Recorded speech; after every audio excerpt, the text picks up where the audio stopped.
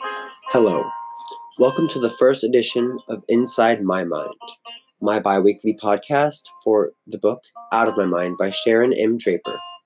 In this week's podcast, we will be going over chapters 1 through 5. So, basically, the introduction to the book. I'll be breaking down the podcast into two major parts.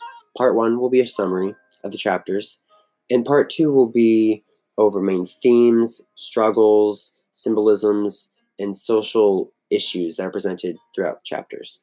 So, Part 1, summary. In Chapter 1, we're introduced to Melody, an 11-year-old with cerebral palsy and a photographic memory. Melody has a great vocabulary, and the very first few pages go over just how many words she has going in and out of her head. The next chapter focuses on memories.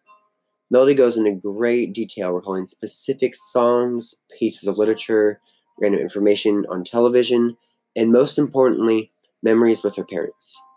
We get to go through a lot of short stories with her. This is important as it reveals some of the struggles that she individually has had. Chapter 3.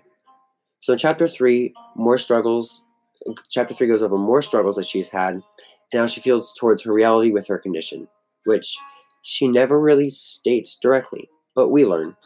Then in Chapter 4, she gets into the doctor scene. This scene is the main focal point of this podcast, and we will be going into a lot of detail and depth of the symbolisms and social issues specifically presented within this chapter. Then in Chapter 5, Melody introduces us to the other kids in her special ed program. We learn about many kids with varying disabilities. Also, a great deal of time is spent talking about a fake snowman that they are forced to decorate.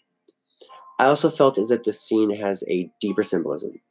Also, we're never given the specific time period in which this is taking place, but based off context clues, they had CD players.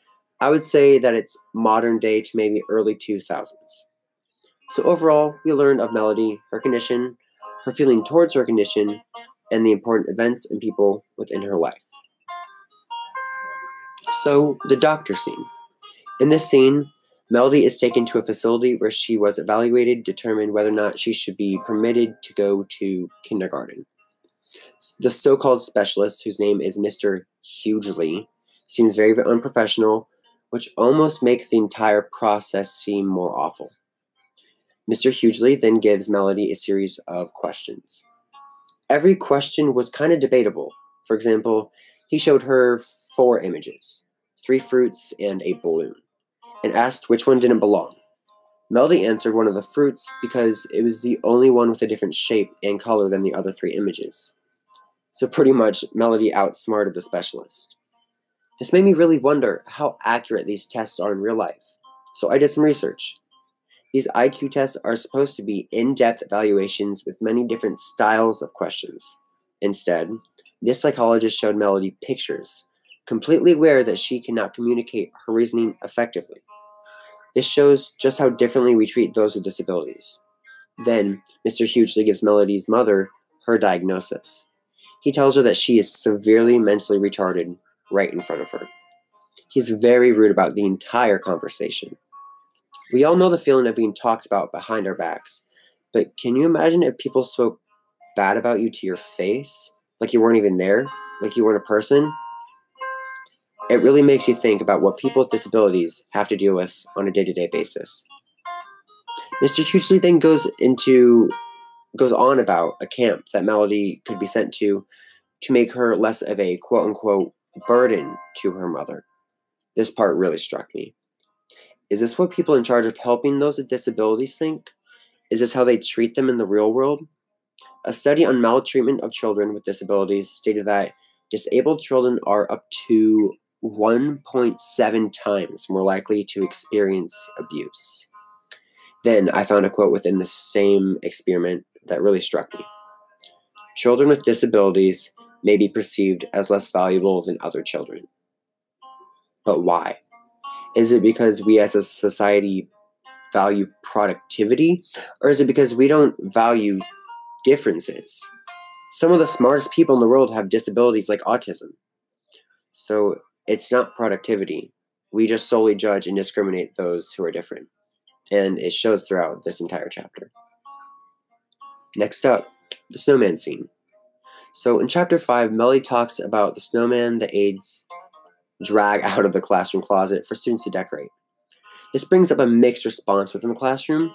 Some kids are excited and they willingly decorate the snowman. Others are willing, but only after they are pressured into decorating it. And a select few decide not to decorate it at all. I thought that the snowman represented society and the expectations to conform. I know it's a bit far-fetched, but is that not how society works? Some of us participate or fit in and are praised, and some of us are pressured into participating, and some of us just don't fit in. This kind of ties in with the main theme throughout the intro, which is being trapped. Melody's mind is trapped within a body that doesn't let her share her genius. She can't communicate all the great thoughts she has flying through her mind. Yeah, so that leaves me with one question that I want all of us to answer before the next podcast. In your life, what barrier traps you? What defines you? And do you let it? Thanks for listening. This is Seth Stidham signing out. I guess I'll see you in a week.